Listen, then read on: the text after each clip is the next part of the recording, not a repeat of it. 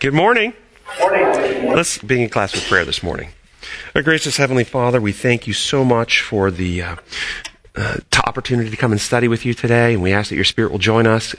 Let us grow in your love and your methods and principles, and let this message lighten the world that you might come. We pray in your holy name. Amen.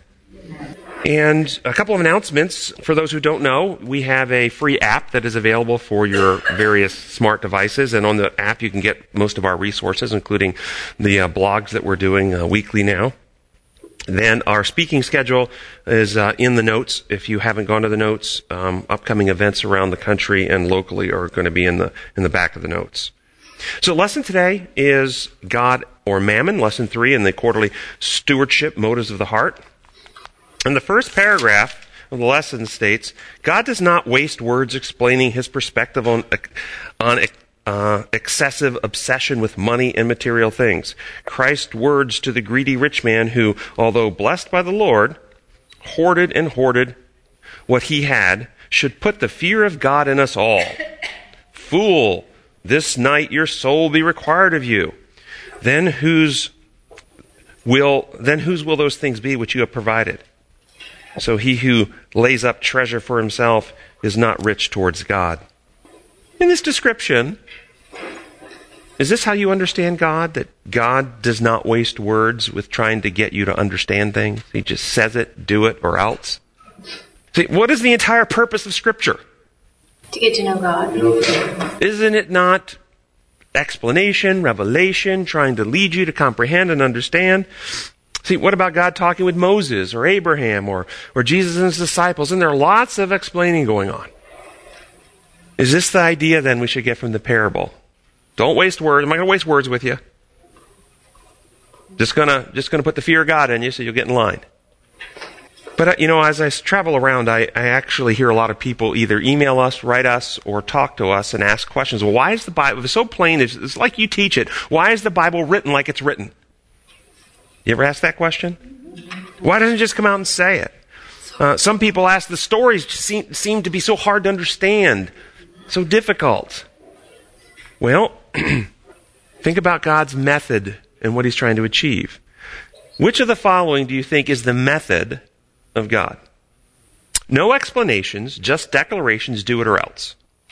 Detailed explanations, giving all the answers, here's what you need to know, like a math teacher who gives you the key and doesn't teach you how to do math, but here's all the answers, you just memorize the answers and you're good. Detailed explanations telling you what the answers are. Or presenting the principles and the evidence of how things actually work and why they work that way, so that you can evaluate it for yourself and come to your own conclusion. Now, which of those 3 methods do you think Scripture is most consistent with? What can you achieve with the last method that you cannot achieve with the first 2 methods? Yeah, well, it's right. Okay, I like that. Can you get individuality to grow, to mature, to expand? Can you get love and trust by do it or else? By hear all the answers, just memorize the key? Or does it require your comprehension, your contemplation, your reasoning through? And so you see things in Scripture. Come, let us reason together. Though your sins are like scarlet, white like snow. It's reasoning with God. There's some cleansing somehow going on there. Or every person should be fully persuaded in their own mind. Why? Because what is it that God actually wants? Love relationship. Love relationship, which means love and trust. Can you get love and trust with threats and coercion? You can't. So this is the method. This is why it's this way. Yes, Linda. Well, there are times when he changes the way he presents things to people because of the way they're thinking. Like he'd tell everybody stuff in parables, but he would explain it to his disciples. Or he would give the Israelites in detailed instructions on what to do about mold and mildew, blah, blah, blah, and infectious diseases, but they didn't know anything about microbes he didn't go into that kind of depth, like there's little germs that you can't see, blah, blah, blah. He just basically tells them, do this. And so what you've done is you've just given evidence on how God operates. He meets people where they are. He speaks the language they need to understand. He communicates in a way they're open to comprehend. And that's an evidence of how he operates rather than just saying, here's what you do it, don't ask questions. And that's why we see all these differences in how he approaches people, because people are, as you say, at different places of their ability to comprehend. Yes? I believe that's he uses three different methods of showing himself. He gives choices to people, do this or you can have these consequences. He also shows them also, if you do this, you'll also have some, the three methods we've been sharing with us this morning. I think God uses them, but it depends on how the person or the group of people comprehends in their journey with him. Yes, and like a good parent, God will sometimes step in and allow himself to be viewed as the source of the problem. A child who's running into the street, the parent will step in and threaten, if you run into the street, I'm going to spank you. And the small child might not understand the dangers of the street, and at that age come to think the real danger is coming from the parent, and I need to fear my parent who will punish me. The parent steps in between them and the ultimate consequence to allow themselves to be viewed as the source while the child is growing up. And when the child grows up, they go, well, my mom and dad were never the source of my punishment for running into the street. It was getting hit by the car, and they were doing that to protect me. That's the Old Testament. God steps in and allows himself to be viewed as threatening in many places. Look what the people were doing. They were heading over cliffs of idolatry and fornication and all types of fertility cult worship, but were searing their consciences and hardening their hearts. And he stepped in and allowed himself to be viewed this way, but it was never coming from him. What do you think about this idea that this parable should put the fear of God into us all? Are they saying that we should be actually frightened in terror of God? Are they saying that we should obey because if we don't obey, that God will use power to ruin us and hurt us and torture us? That our fear should be of God, what he'll do to us if we disobey? What kind of thinking is this? What level of moral development? This is level 1, reward and punishment. Something's bad if you get punished for it. It's good if you get rewarded for it. This is level 1 thinking. And what does it result in? If people actually stay at this level, don't mature, and they obey because they're afraid they'll get punished if they don't, what results over time? More love or less love? More cooperation or more rebellion? Development of individuality or destruction of individuality? That's what this leads to. Destroys love, incites rebellion, and destroys individuality. You become a thoughtless, mindless slave. Another way to say that, you become a brute beast, a creature of instinct. John the Baptist's father, when he could finally speak, he prophesied, it said in Luke 1, and showed what Jesus' mission here on earth was. And starting with 73, these are the things that his mission was for. One of them was the oath he swore to our father Abraham to rescue us from the hand of our enemies and to enable us to serve him without fear. There you go. And perfect love casts out all fear. So if we come back to a knowledge of God, this is life eternal, know the only true God, allow him to write his law in our hearts and minds, Hebrews chapter 8. If we allow these things to happen, do we get more love or less love? And as more love comes in, do we have more fear or less fear? Yes. So this idea that we should live in fear of God is counter to the actual plan of God, that as we come to love him, we have less fear of him. It casts out the fear. Sunday's lesson, first paragraph. It was Christ that spread the heavens and laid the foundation of the earth. It was his hand that hung the worlds in space and fashioned the flowers of the field. His strength set fast the mountains. The sea is his, and he made it. It was he that filled the earth with beauty and the air with song. And upon all things in earth and air and sky, he wrote the message of the Father's love. Wasn't that beautifully stated? That was just so well done. And the message that when you look out into nature, the message that Christ wrote there is the message of the Father's love. Exactly. And we see that in Romans 1:20. God's divine nature is seen in what he has made so that men are without excuse. The principle of beneficence and giving, and all things live to serve or to give to others. That's how life is built. The whole planet teems with this. But we're also told in Romans 8 that now nature groans under the weight of sin. And we don't see exclusively the principles of love in nature. We see an antagonistic principle. Do you think in Eden, before Adam and Eve sinned, you would have been able to find raptors? Eagles, hawks, falcons with claws and beaks that tear flesh. Predators like wolves, lions, and bears with claws and fangs designed to tear flesh. Do you think we'd have found that in Eden prior to sin? Poisonous biting insects and arachnids. Those are like spiders and scorpions. Poisonous plants. Think there's poison ivy in Eden? Thorns. Think the roses had thorns in Eden? Viruses and harmful microorganisms. If God didn't create these things like this, where do these organisms come from? How did this happen? Where did wolves and lions come from? Never thought about that. Notice I didn't say where did they come from. I said, do you think they would have had claws and fangs designed to tear flesh? See, I think that God made the birds and made the animals, the lions and so forth, and the bears, but I don't think they had claws and fangs to tear flesh. And if you want some biblical evidence for that, what does Isaiah say? Well, the lion and the lamb will do together. Right.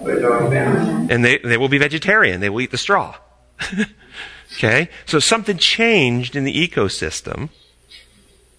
So the lion and the lamb, for instance, was there a change in the nature of humankind? Absolutely. Prior to sin, would Adam have thrown Eve under the bus to protect himself? Wasn't me, it was the woman, Lord. Take her, don't hurt me. Prior to the fall, he would have sacrificed himself for her. So something changed in nature. I'm going to suggest to you that this was, Jesus said in his parable, that an enemy has sown the seeds of weeds and death into the system. An enemy did this. God didn't do it. This is an attack. Satan cannot create life, but Satan can pervert and twist and manipulate and mutate. And so his powers are at work on earth, and not just his powers, human beings. Do you know in science today we have made amalgamations of animals and humans? There are mice and rats with human neurons in their brain. Pigs now produce human insulin. They're growing human organs in pigs for transplant. They have genetically transferred genes from one animal to another animal, and we have chickens with duck beaks instead of chicken beaks because they put the duck genes in the chicken. We are manipulating the code. Do you think Satan can manipulate the code? And then random mutations, without any intelligent manipulation, just random mutations are happening. So the system is infected.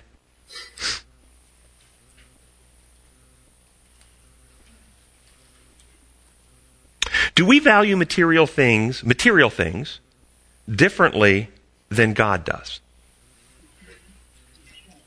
You think about the New Jerusalem as streets of gold. Pavement in his system is something of value in ours. Yes, so you're by the answer you're saying yes, we value material things differently than God. The question then, why? Why do we value material things differently than God? We've been taught to. But their value has changed. Has the value of material things changed? Well, I don't think gold or diamonds in heaven are that valuable. We're here. Why? What makes them valuable here? Right. Do you think they have different properties in heaven? The gold has actually a different elemental number in heaven than it has here. Or is it the same elemental number? Same. Diamond is made out of carbon here, but it's made out of something other than carbon there? So why is it the value different? Because they're not laying out everywhere. Oh, look, it's what we put on it. Because other cultures, they value other things for currency. For example, maybe shell or rock of some sort. Isn't it Yap that has that currency, which is big giant stones with the circle stones? Isn't it the island of Yap? Yeah. The currency is a big stone with a hole in the center. And the bigger the stone with the hole, the richer you are. Mm-hmm. So yes, something we put. But why do we put value in these things? And I'm going to suggest to you it comes out of the sin nature, fear, and selfishness. And what we're looking for is we're looking for something to make us feel secure, to make us feel safe. So we value, and some things have a very primitive and realistic value to us, like food and clothing and housing and these things that we actually need physiologically. And so we value stuff that makes us feel enriched in the things of life. Okay? We value these things because we derive security from the things rather than security from the one who provides the things. Yes? Maybe? No? No, it wasn't me. Examples of people who trusted in God and derived security from God rather than in material or physical things. I'm going to give you some examples from Scripture. David, when he went out to confront Goliath, he was physical might. He wasn't confident in his own strength against Goliath. He was trusting God rather than in his own strength. Elisha, when the armies came and he prayed that his servant could see, he wasn't trusting in his physical armies of Israel. Elijah and the widow and the flour and the oil. You remember the story? Every day there was enough for the next day. For 3.5 years of the famine, they always had enough. It wasn't in the oil and the flour they trusted. They weren't hoarding up in a big cellar somewhere. They were trusting in God who provided. Jonathan and his servant. Jonathan and his servant. And Elijah when the ravens brought. Jehoshaphat when the army came. 185,000 Assyrians. Gideon and the Amalekites. Jesus feeding the masses, the 4,000, the 5,000 and more. The apostles, both when they were imprisoned and delivered, and when they were imprisoned and martyred. In both cases, their security wasn't coming from their physical circumstance, was it? Do we in our life, day in, day out, as the days unfold, do you connect every physical blessing, every material blessing, do you connect it immediately to God and see it's a provision from God, and your security is not in that blessing, not in the portfolio, not in the paycheck, not in the house, not in the retirement plan, not on the Social Security check from the U.S. government, but your security is in God. Do you think this is why Jesus told them in Luke 22:19, and he took the bread, gave thanks, and broke it, and gave it to them, saying, "This is my body given for you. Do this in remembrance of me." Was he merely setting up a ritual, or was he suggesting every time you get together and eat food and break bread, at every meal, remember your food, your sustenance, your nurturance comes from me? I'm the vine. You're the branches. Stay connected. That's your security. And Jesus says that, in the Old Testament it says that I bless you with all these things, but the result seems to be that you turn to those things then and are valuing those things, and you turn away from me. So one of the problems with blessing people is their tendency to cling on to the thing he blesses them with instead of sticking with him. Exactly. Well said. Monday's lesson, third paragraph. One reason Jesus came to the world was to show just how loving and caring God is and how much he cares for each of us. Far from being some cold and distant deity, as some believed, Jesus revealed our Heavenly Father's true character. This is well said. Well said. It's absolutely right. And it's well said in several reasons, because Jesus did reveal the Father. If you've seen me, you've seen the Father. And much of Christianity still struggles with that because they have a different construct of who the Father is and how his character works, and the Son and how the Son is. The Son's the loving, merciful Savior who pleads to the judicial magistrate to protect us from the wrath in much of versions of Christianity, but that's not what Jesus said.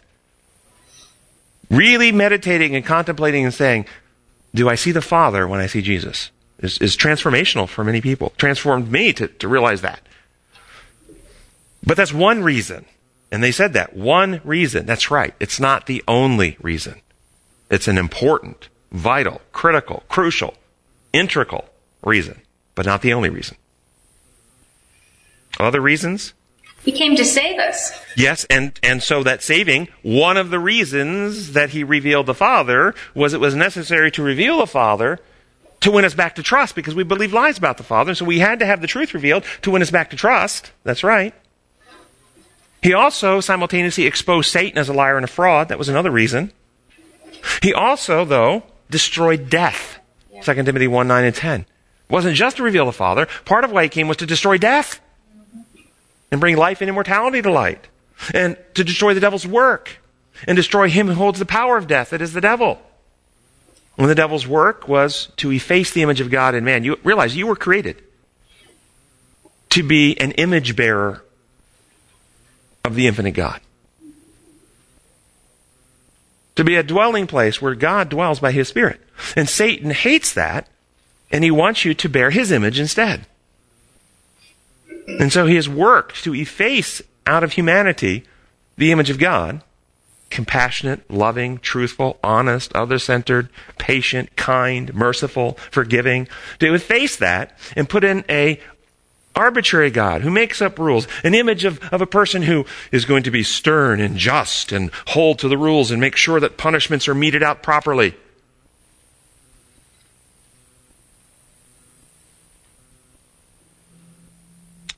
And he also wanted to secure the unfallen beings. Colossians 1. All things in heaven and earth are reconciled. Yes? What would have happened if Christ would have come to the earth and lived his perfect life and demonstrated God's character, but not have been put to death? So, several things. One, the question, could he have demonstrated God's character without having been self-sacrificial? Could he have demonstrated God's character by acting to stop death from taking him and protecting himself and not dying? Would that have demonstrated God's character, or the opposite? Now, he didn't commit suicide. He didn't jump off a cliff. He didn't take poison. So his death didn't come out because he was acting to terminate himself. His death came out because of the contrast between his righteousness, his holiness, his love, and the hatred and evil in the heart of his enemy who wanted to kill him. So once he became incarnate, was there an outcome for him that wasn't going to result in his death? I would suggest it wasn't possible for that to happen in the reality of how reality works in a world in which it's governed by self-centered people who hate righteousness. They were going to kill him. So he either acts to stop it, which if he does, is selfish. Or he doesn't act and he loves even while his enemies. Father, forgive them. They don't know what they're doing. They think they're killing me. They're separating themselves from the only source of life. They've just sentenced themselves to eternal death because they won't come to me that they might have life. So Satan had Satan thought it was a checkmate situation, that he had to be selfish or not? Yes, I think Satan really didn't believe that God at this point in time wouldn't do it. I think he really thought that he could force Christ's hand to act in self-centeredness. In fact, there's a quote from Ellen White where she says, selfless love, the principle of God's kingdom, is a principle that Satan denies. Something along those lines. I have to get the exact quote at a different time. And Judas kind of followed up with that. He tried to force Jesus into a situation to reveal himself and save the Israelites and so on. So he thought he had checkmated Jesus into a situation. He didn't think that it would go the way it did either. Exactly. Last paragraph. Imagine Jesus himself, God in the flesh, speaking to this young man who obviously knew Jesus was somebody special. And yet, what happened? He allowed his great wealth, his love for material things, to separate him from the very person of God himself. The love of the world and of material things blinded him so that so though he was sad, and sadness wasn't enough to make him do the right thing, he wasn't sad because he was losing his possessions. He was sad because he was losing his soul over those things. I want to suggest to you that, in fact, that this wasn't simply a case of valuing material things for their material value. That's not what was going on here. They want to suggest this is greed. He was greedy. He just wanted material things. Not at all. Look at the life of this person. This person was seeking righteousness, wanted to be holy, wanted a reconciliation with God. His problem wasn't material things in and of themselves for their value as material things. His problem was the theology he was raised on. And the theology he was raised on was that the evidence of his righteousness and standing with God was the material things. So it wasn't riches that he pursued righteousness, but the evidence of righteousness with God was material things. It was a bad theology that kept him from giving them up. But where did that bad theology come from? Deuteronomy 6:24. The Lord commanded us to obey all these decrees and to fear the Lord our God so that we might always prosper and be kept alive. Deuteronomy 7:12-14. If you pay attention to these laws and are careful to follow them, then the Lord your God will keep his covenant of love with you as he swore to your forefathers. He will love you and bless you and increase your numbers. He will bless the fruit of your womb, the crops of your land, your grain, new wine and oil, the calves of your herds and the lambs of your flocks, and the land that he swore to your forefathers to give you. You will be blessed more than any other people. That's design law. Yes, it is design law. If you live in harmony, if you plant and rotate your crops, if you let them rest every 7 years, and you understand how agriculture works and why that's going to happen, you'll get better crops. If you never rest, if you never give the land a rest, then you drain the resources out and the crops start withering. This is design law. But how did they interpret it? It's just like the parable of the talents, which is not prescriptive, but descriptive. That's right. But when you have an imposed law construct, then you read this, it's level 2. This is level 2 thinking.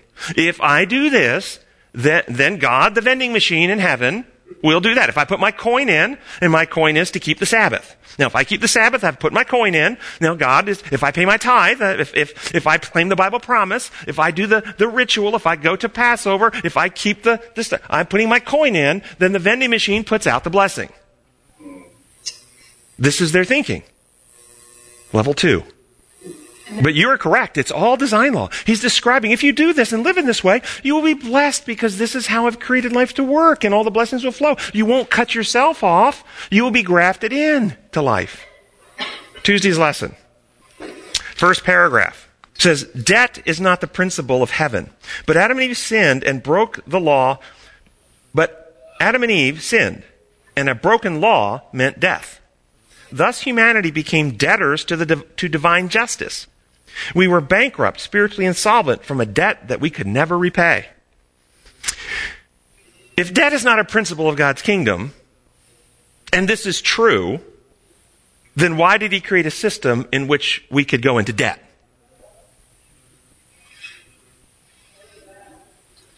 I mean, think through. If it's not a principle of the kingdom, then in his kingdom you can't get there. It is contradictory for any reasoning person. And so ideas like this dethrone human reason. Ideas like this are antithetical. Ideas like this cause people to believe stuff that are nonsense. And then they go towards, well, but I guess I can never comprehend God. I'll just have to believe. And we believe all kinds of things. Are we debtors to divine justice? Second paragraph. God's love for us is set in motion. God's love for us set in motion the plan of redemption. Jesus became a surety for us. It is Christ's identity as the Redeemer that reveals the most important transaction. Think through what that means. Transaction ever made. Only the sacrifice of his life could accomplish the required payment of divine justice. Jesus paid the debt of sin that we owed as justice and mercy embrace itself at the cross. Every sin must be punished. We're going to actually have that. Yes, you're quoting. According to this, God set up a transaction. God set up the most important transaction in universal history. Someone is going to pay the debt, according to this. And the payment necessary to pay the debt is? Jesus' life. The life of a human sacrifice. Human sacrifices now will be paid. And where's the payment going? To divine justice. Who's the arbiter of divine justice? So God is being paid with the sacrifice of a human being in order for him to not punish. This is paganism. Pure and simple. Paganism. It's not biblical. Yes? A light bulb just come into my head. So Christ didn't come to die for us. He come to show us how to live. Yes, he did. And in coming to show us how to live, he died out of selflessness. But he did die for us, and the death was necessary. We can be saved without it, but it's not for payment of divine justice purposes. This is a false reason. In this setting, in this mindset, in this perspective, if the payment has not made to divine justice, what would the authors argue or state would have to then happen? If Jesus' life is not paid for divine justice, then what's the consequence for that? What does the arbiter of divine justice, what does God do then? God has to kill us. Everyone. God executes the wicked. As if we could live eternally in sin because sin doesn't harm, only God harms for sin. And while you're describing this, I'm thinking that in analogy to today's world, essentially these theologians are using the wrong accountants. I mean, they have a bad accounting law. You're exactly right. So in this setting, in this payment idea, what is being achieved by the payment? Appeasement. And in this theology, then, what is the problem that the payment is fixing? God's man. This is all based on the false law construct, that its law works like human laws. Nothing wrong with man then. Come back to design law and ask a couple of questions. When Adam and Eve sinned in Eden, did God get changed? Did God's law get changed? No. Did the condition of humanity actually change? Then what needs to change to fix the problem? God, God's law, or the condition of humankind? Condition of humankind. They've got the focus in the wrong place, such that people are actually applying a so-called remedy to a situation that doesn't need remedy. God doesn't need remedy. God's law doesn't need remedy. The heart and mind of human beings need remedy, but we're not applying it there. We're applying the death of Christ to the justice system of God. And thus people claim a legal justification without any actual healing, a form of godliness, but no power. It's Satan's grand plan to get people to accept a solution for their problem that doesn't actually fix their problem. That's his grand plan. That's what the penal legal theologies do. Fourth paragraph. The Greek word tetelestia in John 19:30 has been called the most important word ever spoken. It means it is finished. And in the last utterance Jesus made on the cross, the final declaration meant that his mission was accomplished and our debt was paid in full. So the lesson authors are going to suggest to you that when Jesus said, "It is finished," what he means is your debt has now been paid. First off, before we even get into some historic writings, what is if you want to call it that, the punishment for sin that God told Adam and Eve in Eden would happen? Death. Was this the death of a sleep death that Daniel dies and we rise to life from? Is that what he was talking about? Or is he talking about a death from which there's no resurrection, an eternal death in which individuality is destroyed? Which death is the wages of sin death? Did Jesus die that death? If Jesus did not die that death, and that's the punishment and the cost of sin, if you will, then the payment has not been made. The entire penal substitutionary theology about him making the payment is a fraud, and on its face value for any thinking person is a lie. It's a sham. It's a con. And they will try to loop around it and make all types of explanations. But the bottom line is, what is the consequence of wages? Eternal non-existence, eternal death. Did Jesus die eternally, or did he rise again? Did he die and lose his individuality, or did the Bible says this same Jesus that you knew, he's gone up to heaven for us? This is not the death. In fact, it contradicts the Bible. It contradicts one of the greatest promises. One of the greatest promises for you, 1 and 2 Timothy, that at his death, he destroyed death and brought life and immortality to light. He wasn't destroyed by death. He was the destroyer of death. Therefore, he didn't die that death. The payment is not legal. It's curative. Now, I read in a book called The Desire of Ages, which I've understood that Billy Graham has said was the best book on the life of Christ he ever read. There's a chapter in that book called It Is Finished. And I want to contrast what this author describes that it is finished means with what our lesson suggests it is finished means. Because the lesson suggests it means your payment is made in full. So we're going to read some sections and then comment on it. This is starting on page 758. To the angels in the unfallen world, the cry, "It is finished," had deep significance. It was for them, as well as for us, the great work of redemption had been accomplished. They, with us, share the fruits of Christ's victory. Pause. Did the angels in heaven have a debt that Christ needed to pay for them? No, they did not. Do we agree that the cross of Christ and his death was for angels, or do you disagree with this? If you want a couple Bible verses, Colossians 1:20, that all things in heaven and in earth are reconciled to Christ at the cross. 1 Peter 1:12, angels long to look into these things, talking about the salvation of Christ's mission. Continuing on with the quote. Not until the death of Christ was the character of Satan clearly revealed to the angels or to the unfallen worlds. The arch apostate had so clothed himself with deception that even holy beings had not understood his principles. They had not clearly seen the nature of his rebellion. What was the nature of his rebellion that they did not see? Why didn't they understand? The nature of God's kingdom is the natures of love, truth, liberty, how life actually functions. Disobedience cannot be cured by infliction of punishment. They didn't realize that such actions of punishing disobedience are not just. Intelligent beings didn't know that in heaven. So Satan has to manifest his principles. Next paragraph. God could have destroyed Satan and his sympathizers as easily as one casts a pebble to the earth, but he did not do this. Rebellion was not to be overcome by force. Compelling power is found only under Satan's government. The Lord's principles are not of this order. His authority rests upon, what's his authority rest upon? Goodness, mercy, and love. And the presentation of these principles is the means to be used. Used for what? What can you use these principles, mercy, goodness, and love, what can you use those principles to achieve? Expulsion of lies. Expulsion of lies? I was going to say for winning the war, and I wanted to then say, what kind of war can you win with goodness, mercy, and love?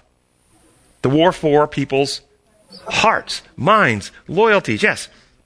If we teach God as the source of inflicted pain, however, and suffering, a God who requires a human sacrifice to appease him so he won't kill us, does that result in the promotion, does that occur by the promotion of goodness, mercy, and love? Or in fact, does that teach compelling power? Setting you up to see these things. God's government is moral, and truth and love are to be the prevailing power. How do truth and love prevail? How do truth and love prevail? It was God's purpose to place things on an eternal basis of security. And in the councils of heaven, it was decided that time must be given for Satan to develop the principles which were the foundation of his system of government. He had claimed that these were superior to God's principles. Time was given for the working of Satan's principles that they might be seen by the heavenly universe. How can God place things on an eternal basis of security? Do we have security in the hereafter because there's an angel with a flaming sword on every corner to keep us in line? Is that why? Demonstration and memory. We don't have metal detectors in heaven. We have divine heart detectors that you have to walk through on every street corner. If there's one element of rebellion that arises in any heart, it will see it and snuff you out of existence, so there's eternal security in heaven. Is that how we're going to be secure in heaven? How do we have eternal security? How? What's required? Sin will be done away with. Sin is done away with, but where does sin happen? Where does sin happen? In the hearts of people. So how do you get sin done away with? By changing people's hearts. Beings are convinced of the love of God. So all the people in the hereafter will have understood the issues and been so settled into the truth, both intellectually and spiritually, in heart and mind, that no lie, no deceit, no misrepresentation can ever take root in their hearts again. They've been inoculated against it. This is how. And the only way to do that is present the truth in love and leave people free and demonstrate and provide the evidence for intelligent beings to decide on their own. Does this mean, though, for an eternal basis of security, that when we get to heaven, we will actually have to remember what happened on earth? We have to remember our own sins and what we've been delivered and forgiven for and so forth. Or will those things be erased? If they're erased, then will we have security? No, we'll remember. Yes. As soon as you erase the history, there is no security. It can all happen again. The memory, though, is of no significance. Yeah. Just like you don't... The memory's of significance in the context of what it means for us. It's very significant. But you don't bring that up because it does not relate to your current... It's never tempting. It's never an issue for you. So the memory is not of significance in the context of our relationship with God. It's of significance in what we have learned so that we are so settled into the truth and we remember what's been done for us. Are we going to remember our sins in heaven? So Jesus said to the woman said to those who were criticizing the woman who washed his feet with expensive oil. They were criticizing. Remember? And Jesus said, those who are forgiven much, love much. If you remember that you've been forgiven, will it be necessary to remember what you've been forgiven for? Yes. Yes. And if you don't remember, let me just give you a simple example. You have a child dying of a terrible disease. And you have done everything. You feel helpless, powerless, or wasting away. Doctors say you can't do anything. You're helpless. But another doctor comes in, gives them one pill free, and it's like Jesus touching the paralytic. Boom! That one pill heals your child. They're back to restored to health. Would you value and appreciate that doctor who freely healed your child? And how about the next day when you get up, all memory of the sickness and all memory of the healing are gone. You just have a healthy child, but you don't remember what happened. Do you still value the doctor as much?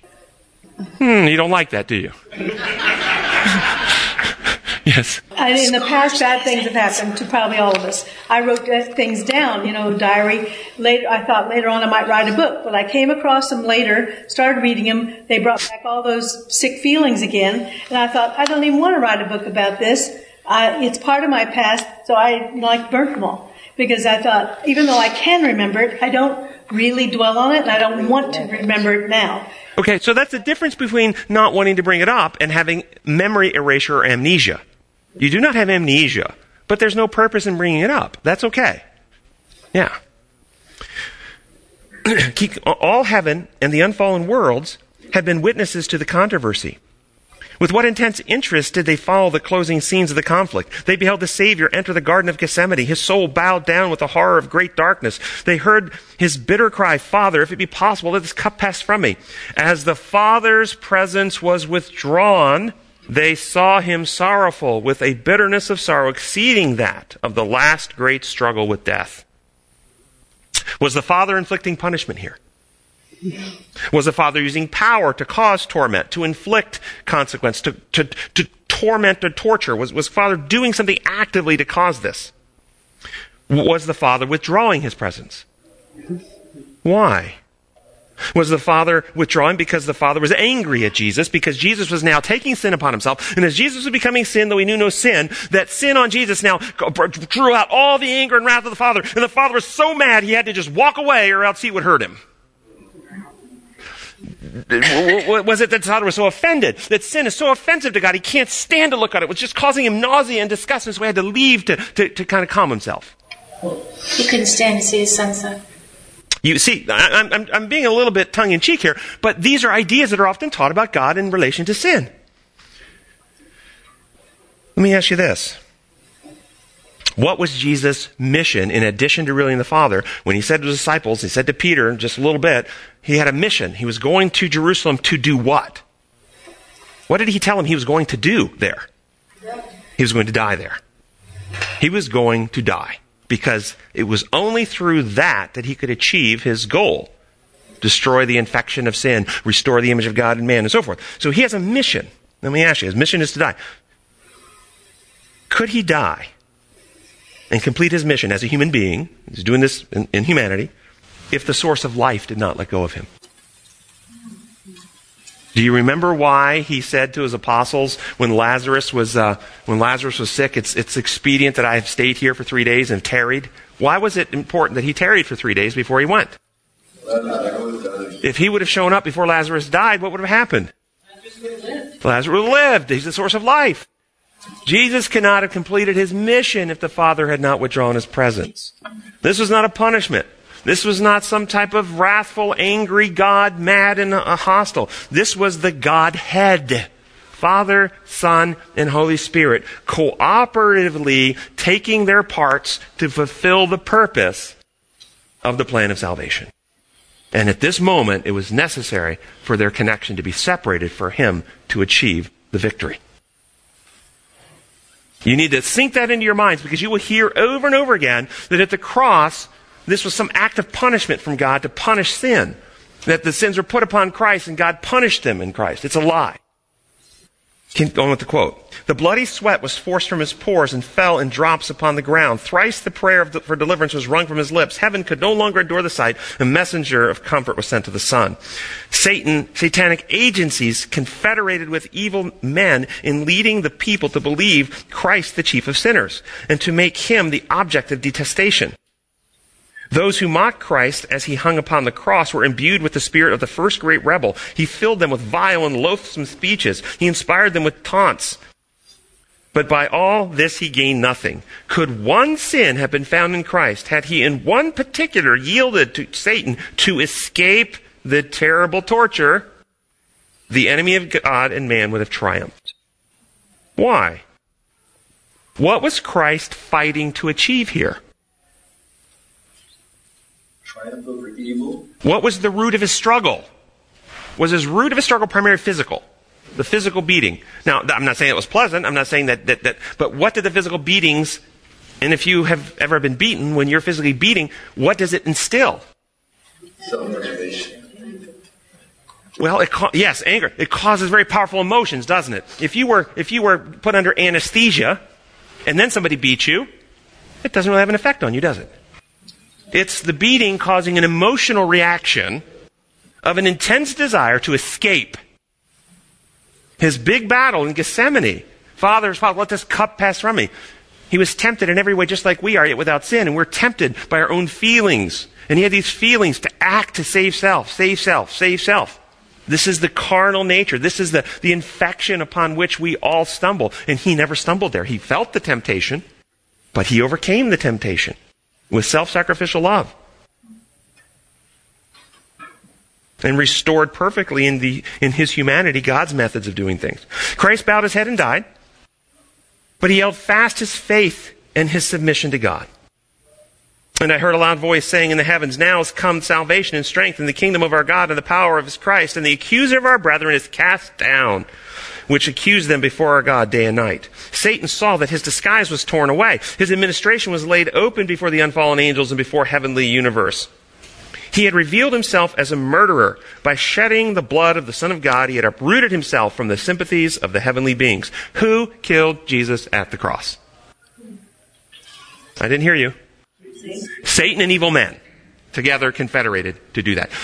Reject all these theologies that have justice required God, put sin on Jesus, and then execute sin at the cross. This is taught in every Christian denomination, including the Seventh-day Adventist Church. It's a lie. There are many people in our church who don't believe it, but there are many who teach it. You will find it in various places. I've got the quotes in our lecture series. You get the red DVD out here. You can look at the second lecture, Designer or Dictator. I go through those quotes and show you those evidences of how this idea comes in. It's a lie. Henceforth, his work was restricted, Satan's work. Whatever attitude he might assume, he could no longer await the angels as they came from heavenly courts and before them accused Christ's brethren as being clothed with garments of blackness and the defilement of sin. The last link of sympathy between Satan and the heavenly world was broken. So what broke that last link of sympathy? What restricted Satan's movement? Was Satan's movement restricted? You see, prior to the cross of Christ, you see Satan sometimes appearing in heaven. In the book of Job, he's up there still telling his lies and people are listening. He's getting a hearing. After the death of Christ, Satan's movements are restricted to planet Earth.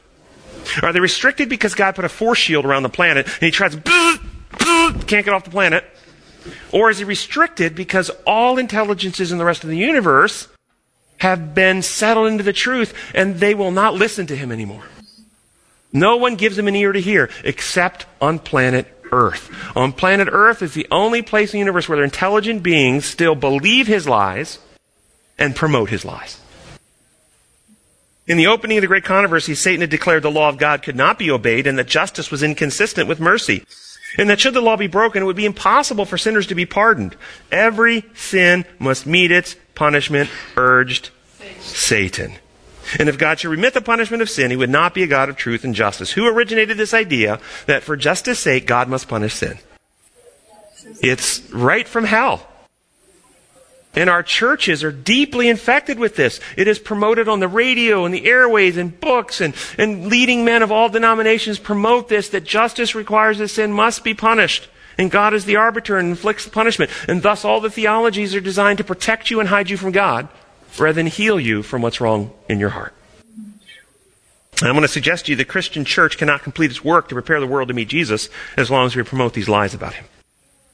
When men broke the law of God and defied his will, Satan exulted. It was proved, he declared, that the law could not be obeyed, man could not be forgiven, because he, after his rebellion, had been banished from heaven. Satan claimed that the human race must forever be shut out of God's favor.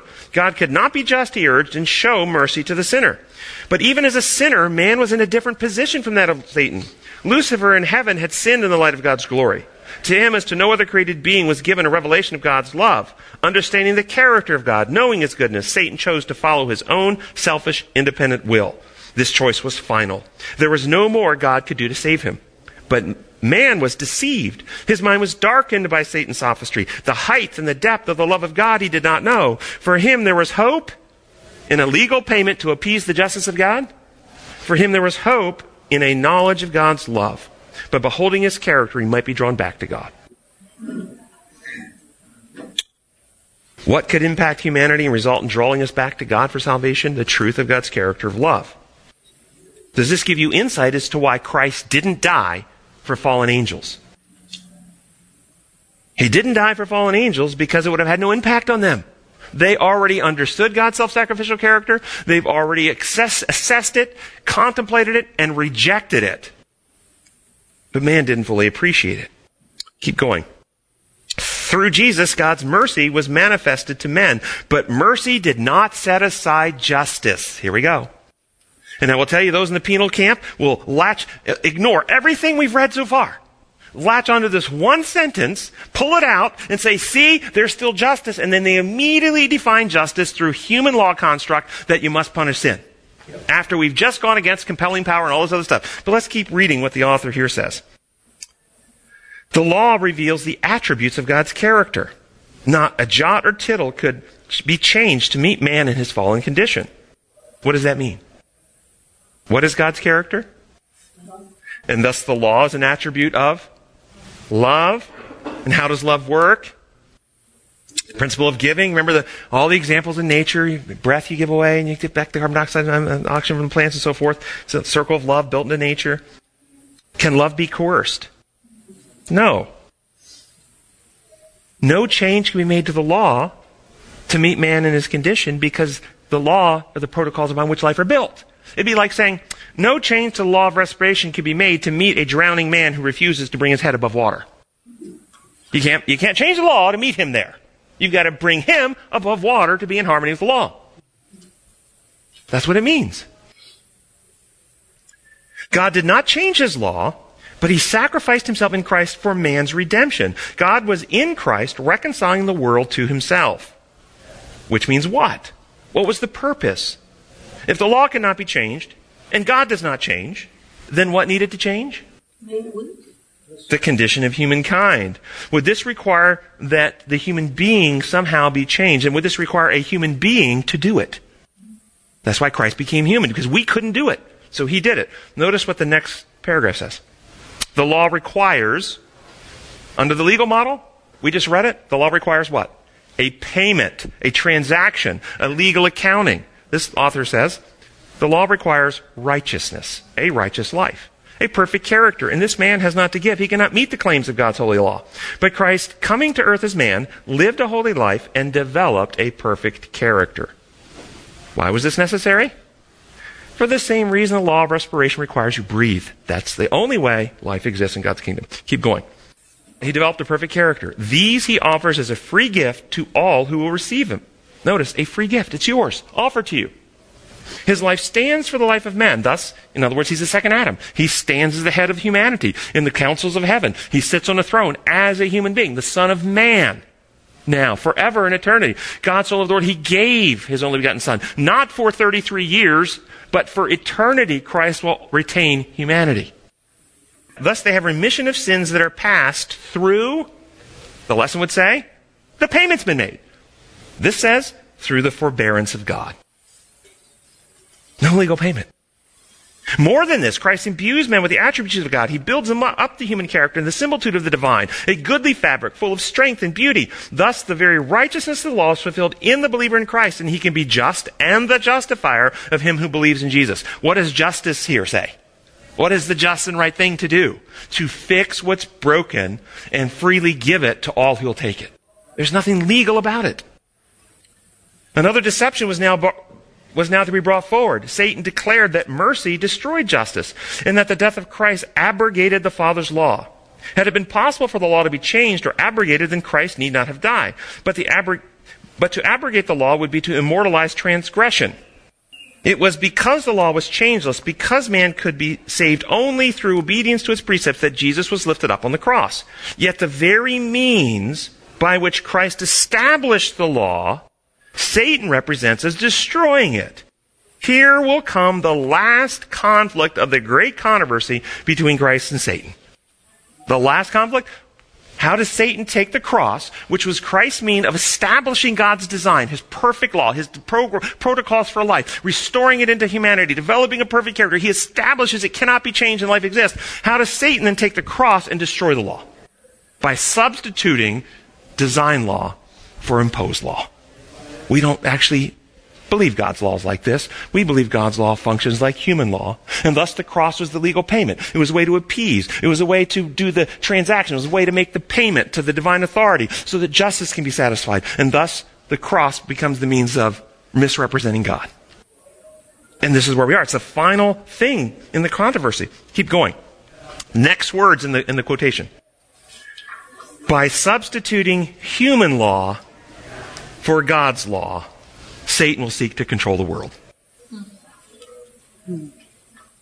Men will surely set up their laws to counterwork the laws of God. They will seek to compel the consciences of others in their zeal to enforce these laws. The warfare against God's law, which was begun in heaven, will be continued until the end of time. Every character, all will be called to choose between the law of God and the laws of men. Which law? Design law, imposed law. Here's the dividing line will be drawn. There will be but two classes. Every character will be fully developed, and all will show whether they have chosen the side of loyalty or rebellion. By how? Are you embracing the designer and beginning to live in harmony with his designs and protocols, truth that presented a love and leaving people free? Or are you embracing a dictator God who makes up rules and must in justice inflict punishments? And thus when he comes, he says, you know, I love you. I've died for you. I've given my life for you. If you won't accept my payment for divine justice, then justice will require that first I must imprison you. And then you can't buy or sell. And then I will ultimately have to kill you for justice's sake. And this is our God. We waited for him. This is what the world is being set up for. Then the end will come. God will vindicate his law and deliver his people. Satan and all who have joined him in rebellion will be cut off. Sin and sinners will perish, root and branch. How do they perish? By being cut off. Let go. And when the source of life lets you go, what happens? So the next verse. This is not an act of arbitrary power on the part of God. The rejectors of his mercy reap that which they have sown. God is the fountain of life. And when one chooses the service of sin, he separates from God and thus cuts himself off from life. By a life of rebellion, Satan and all those who place themselves so out of harmony with God that his presence to them becomes a consuming fire. The glory of him who is love will destroy them. At the beginning of the great controversy, the angels did not understand this. Had Satan and his host been left to reap the full result of their sin, they would have perished, but it would not have been apparent to the heavenly beings that this was the inevitable result of sin. Notice, a result of sin, not a punishment from God. How much of Christianity teaches that the death is a result of sin versus how much of Christianity teaches it's the just punishment of God. It's the same lie. A doubt of God's goodness would have remained in their minds and as an evil seed to produce its deadly fruit of sin and woe. That's what the modern version of Christianity wants, to continue to keep this evil seed of God alive. We cannot have an eternal basis of security till we reject it. I have to, couple more things. I know we're running a little over, but we have to bring this to conclusion. But not so when the great controversy shall be ended. Then the plan of redemption having been completed, the character of God is revealed to all created intelligences. The precepts of his law are seen to be perfect and immutable. Well then might the angels rejoice as they looked upon the Savior's cross. Christ himself fully comprehended the results of his sacrifice upon Calvary. To all these he looked forward when upon the cross he cried out, "It is finished." Do we find that there's more to "it is finished" than he paid our debt in full? In fact, if you want to argue that "it is finished" means he paid our debt in full, you have just obscured all that he actually did, and you cheat people from it. If you want my commentary for that quotation, it is in the notes. The notes will be up in 24 to 48 hours. And there's another beautiful quotation we won't go into. I'm going to read you 2 sentences and we're going to close. This is out of Signs of the Times, December 30, 1889, but check these words out. There are many who will be lost because they depend on legal religion or mere repentance for sin. But repentance for sin alone cannot work the salvation of any soul. Our gracious Heavenly Father, we are so thankful that you do not run your universe like we human beings run the systems of this world. That your laws are not imposed rules and you are not the source of inflicted pain and suffering. That your laws are the design protocols for all of our health, our life, our happiness, our joy, our best good. Lord, we ask that your Spirit of truth will come and enlighten our minds, but more than enlighten our minds, transform our hearts to live in harmony with you and your kingdom, and then empower us to be beacons of light in this dark world that is so corrupt with this imperialistic view of you, that we can spread this light and that you might come soon. We pray in your holy name. Amen.